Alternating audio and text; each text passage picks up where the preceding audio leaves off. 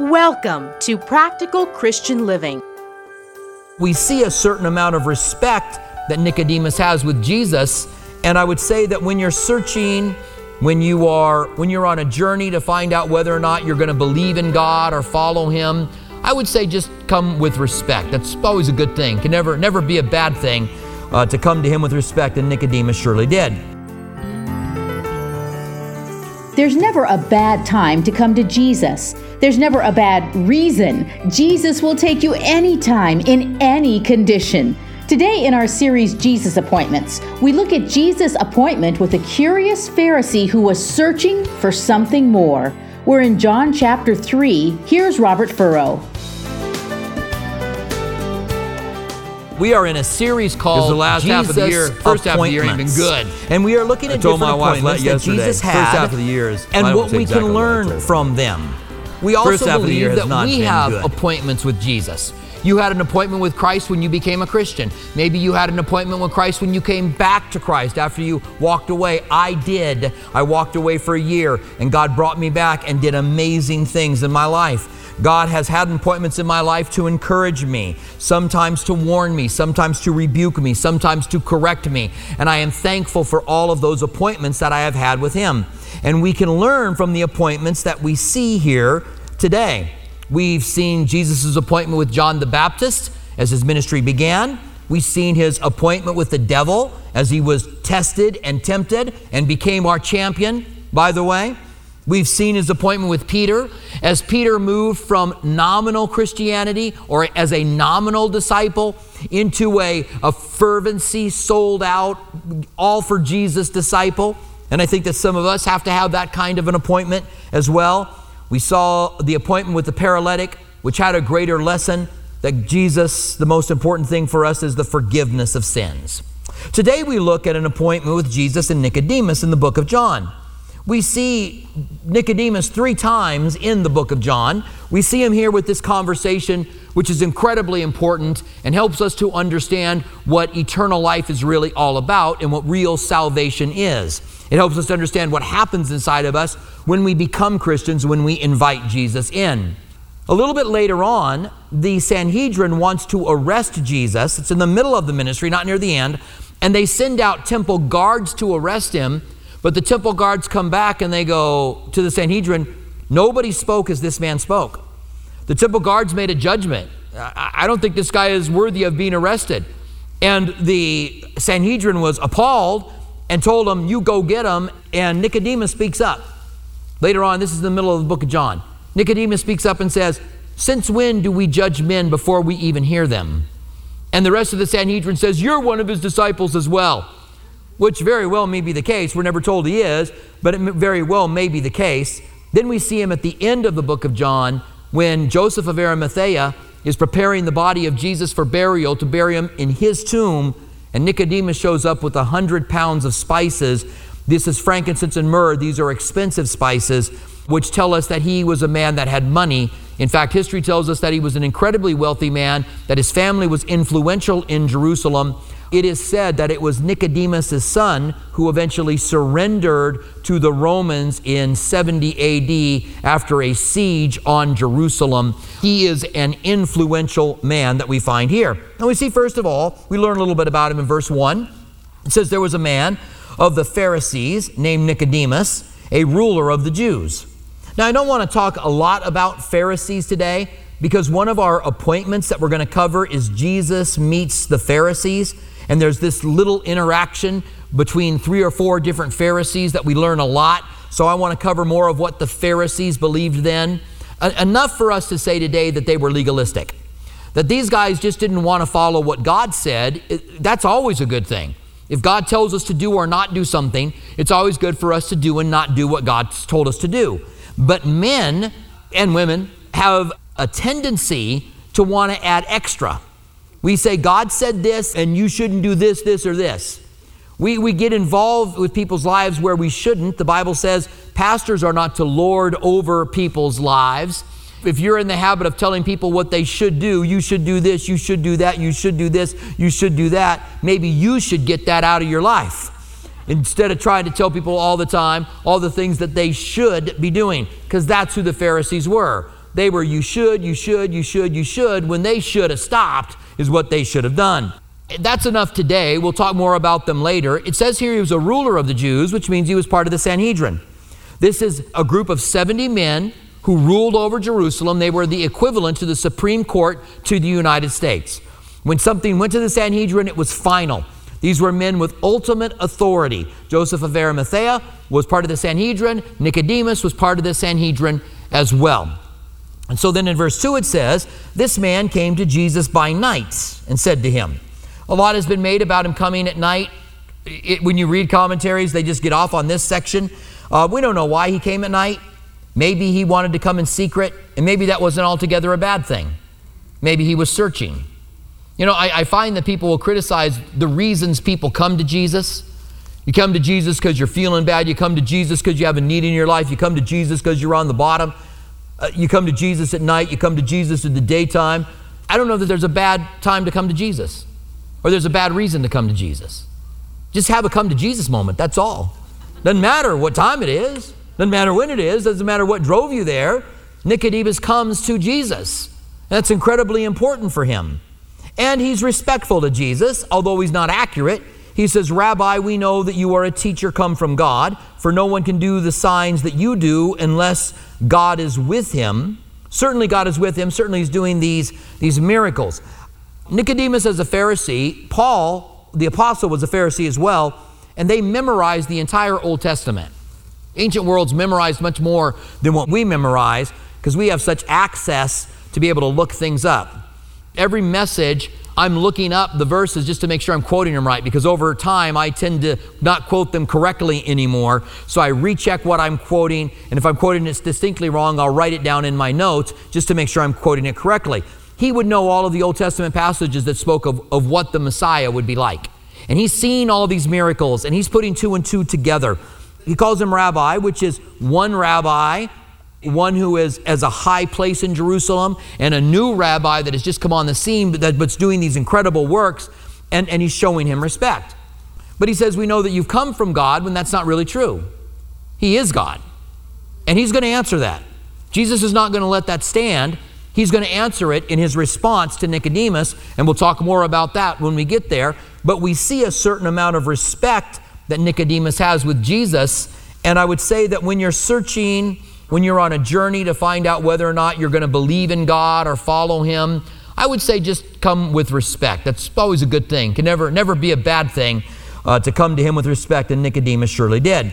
So Jesus kind of blows him out of the water in verse 3. He says, most assuredly. The word most assuredly here is the word amen. We put it at the end of prayers.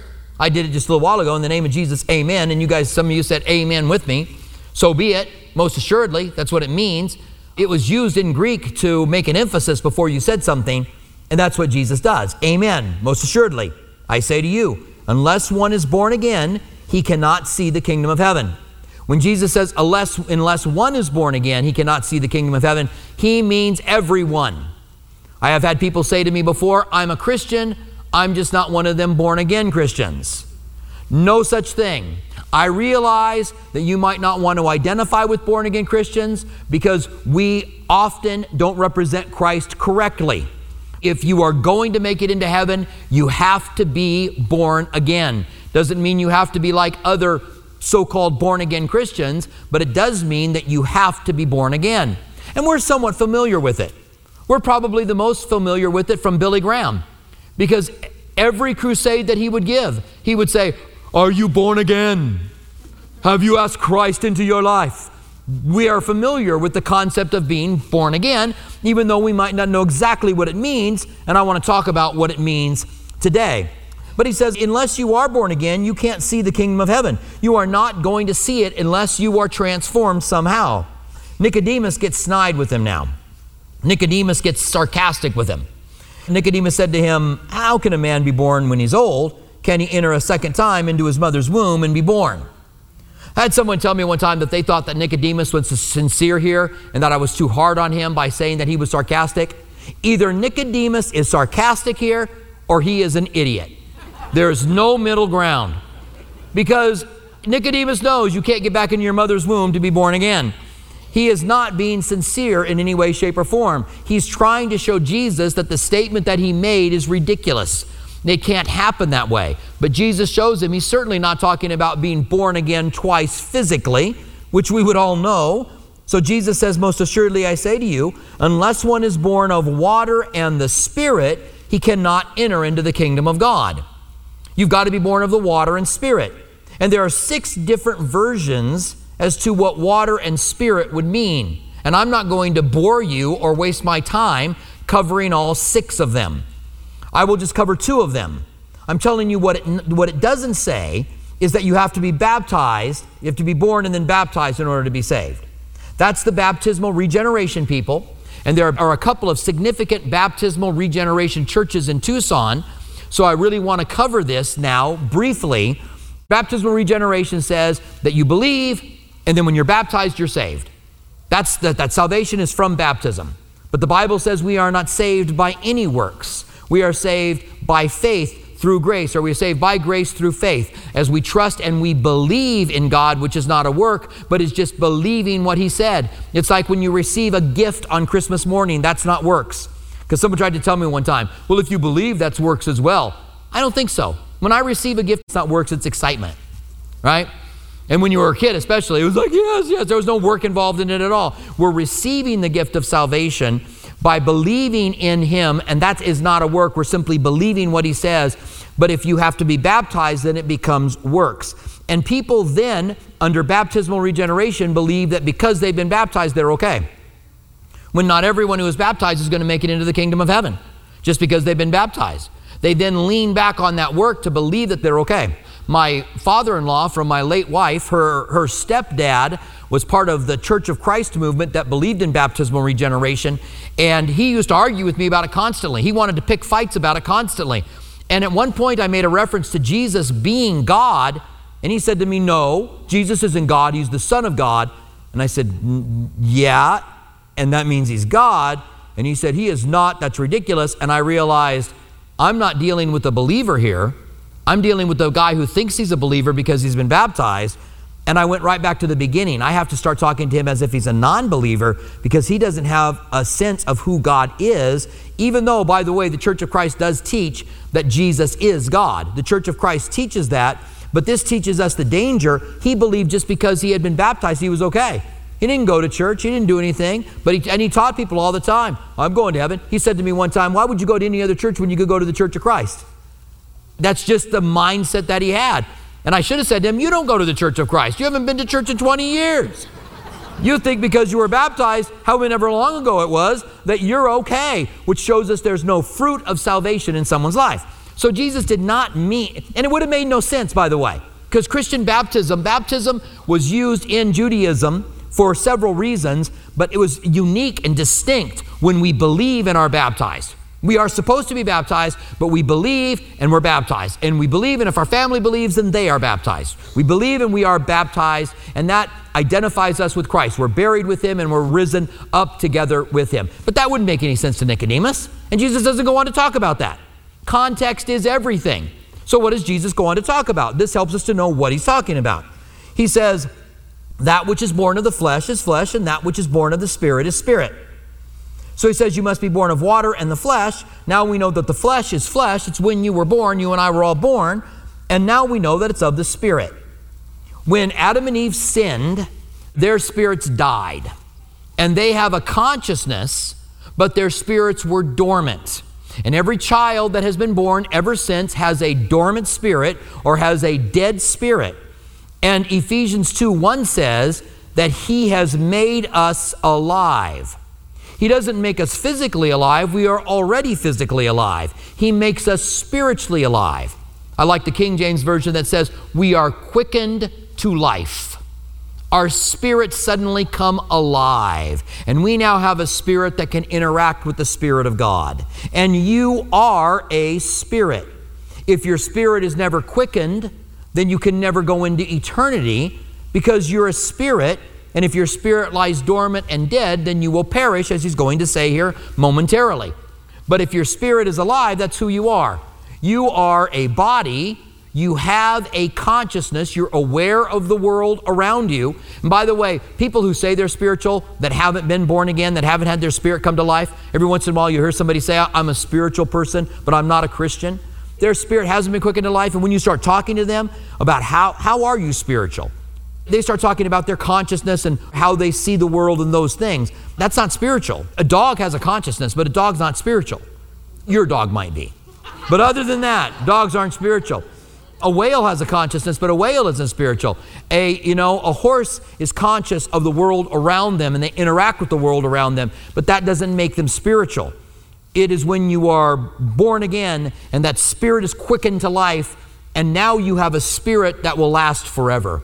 And that is your identity. That's who you are. God is a spirit, the Bible says. There are demonic spirits, there are angelic spirits, there are cherubim, and there are seraphim, and there is you who are believers in Christ, and you are a spirit. And that spirit will now live forever. You are not your body, you are a spirit that has a body. You are not a body that has a spirit, and there ought to be a lot of amens that go along with that.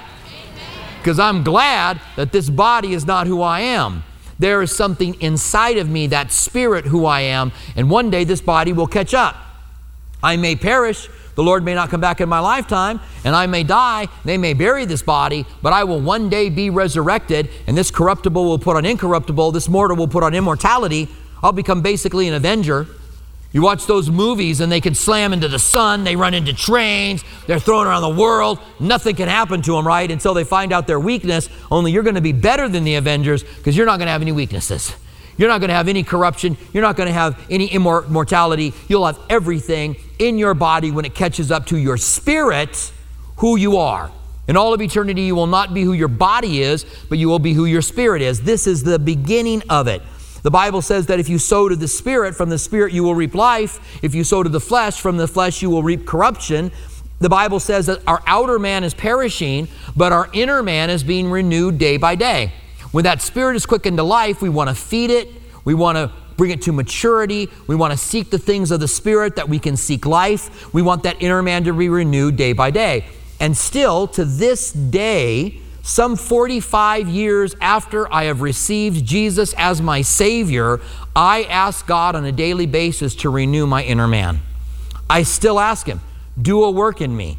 Help me not to see things wrongly. Because I realize that connected to this flesh, connected to the way I interact to this world through my consciousness, I can begin to see things wrong. I can be deceived by what looks one way, and I can begin to believe that being the reality. And so I ask God continually, cause my spirit to grow. Let me continue to mature. Don't let me become stagnant in my spirit, but renew it day by day. I pray that for you guys. You guys hear me do it here. I often pray that we would be renewed day by day as I open up services. And that's because I see that and want it for my life. I want it for you as well.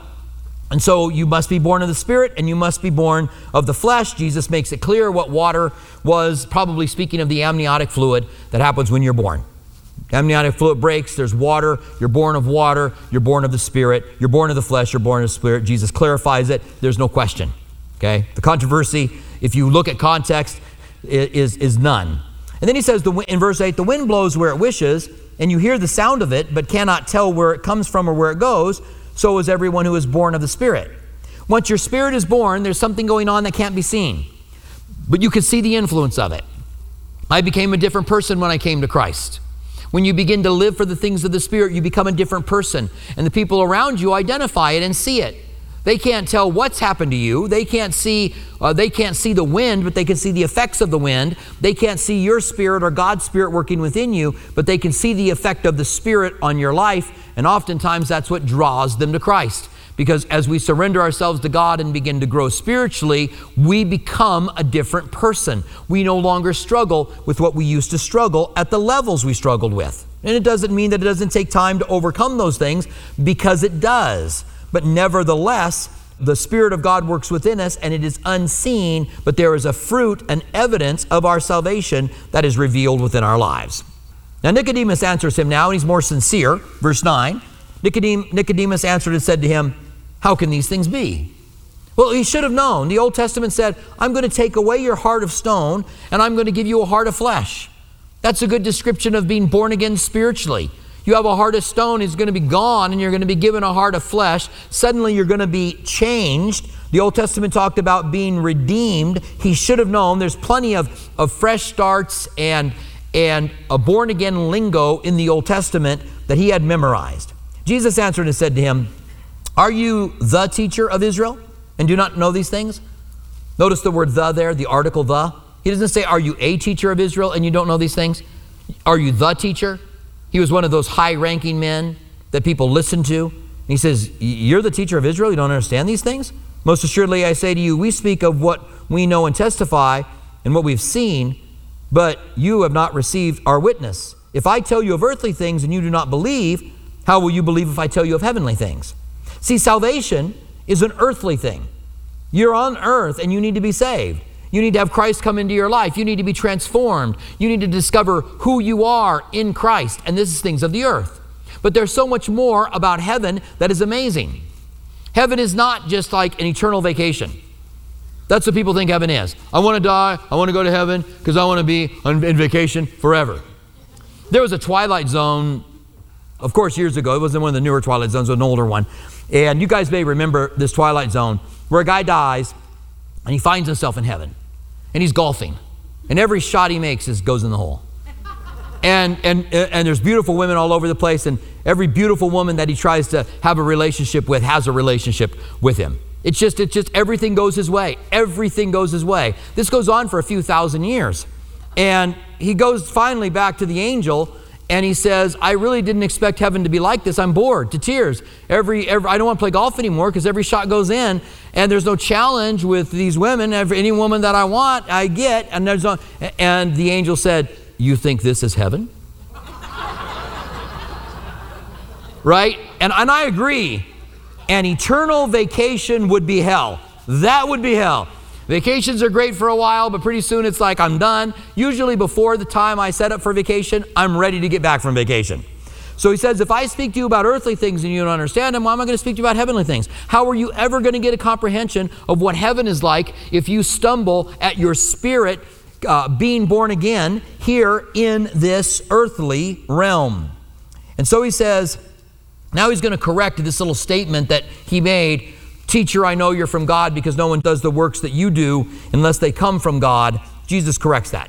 He says, "No one ascended to heaven, but he who came down from heaven, that is the Son of Man who is in heaven." Now, if you don't realize the background of the Old Testament, that sounds like a nonsensical statement to you.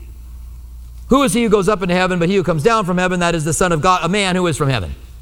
But if you know the Old Testament, you know Daniel chapter 7, take note of that, read it. Every Christian needs to know it. It will help you to know what Jesus meant when he said, the Son of Man must suffer these things. When he refers to himself as the Son of Man, Jesus most often refers to himself as the Son of Man. And if you don't know what the Old Testament says, you think he's talking about his humanity. Well, he's the son of a human. That's what he's saying, the Son of Man. But in Daniel chapter 7, Daniel sees a vision of the Ancient of Days with thrones. Not one throne, but thrones.